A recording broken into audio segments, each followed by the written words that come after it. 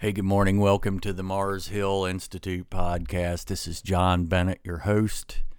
And today we're in Proverbs chapter 4, going through verses 1 through 9, Security and Wisdom, part 1. In verses 1 through 2, Solomon opens this chapter by again encouraging his children to hear his instruction.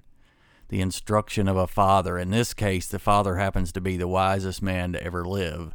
He also encourages them to give themselves to gaining understanding. He tells them that he gives them good teachings and that they should not ignore them. So how precious is this instruction from King Solomon himself? There are a multitude of people in the world today who'll pay thousands of dollars for training from various self-help gurus and coaches. People are starving for truth and wisdom, but are looking potentially in the wrong places.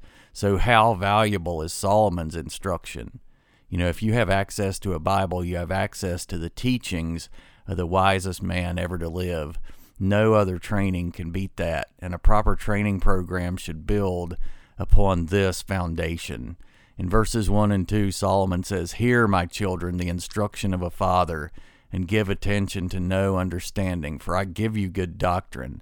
Do not forsake my law." In verses 3 through 4, Solomon describes how, when he was a young boy, that his father, King David, also taught him.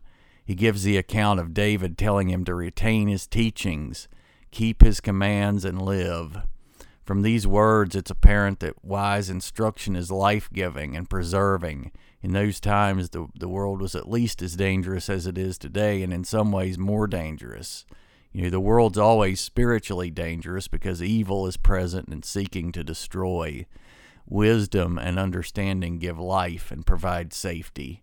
In verses 3 and 4, he says, "When I was my father's son, tender and the only one in the sight of my mother, he also taught me and said to me, 'Let your heart retain my words.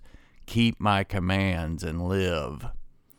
Wisdom gives and preserves life. David says, "Keep my commands and live."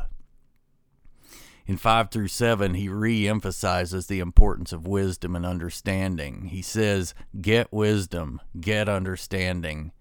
He tells them if they will not forsake wisdom, that it will preserve them. He says that if they will love wisdom, that it will keep them.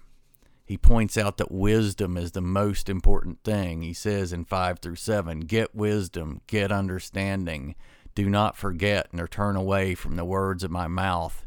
Do not forsake her, and she will preserve you. Love her, and she will keep you. Wisdom is the principal thing. Therefore, get wisdom, and in all you're getting, get understanding." And so the key concept here is that sound wisdom is the most important guide for our lives.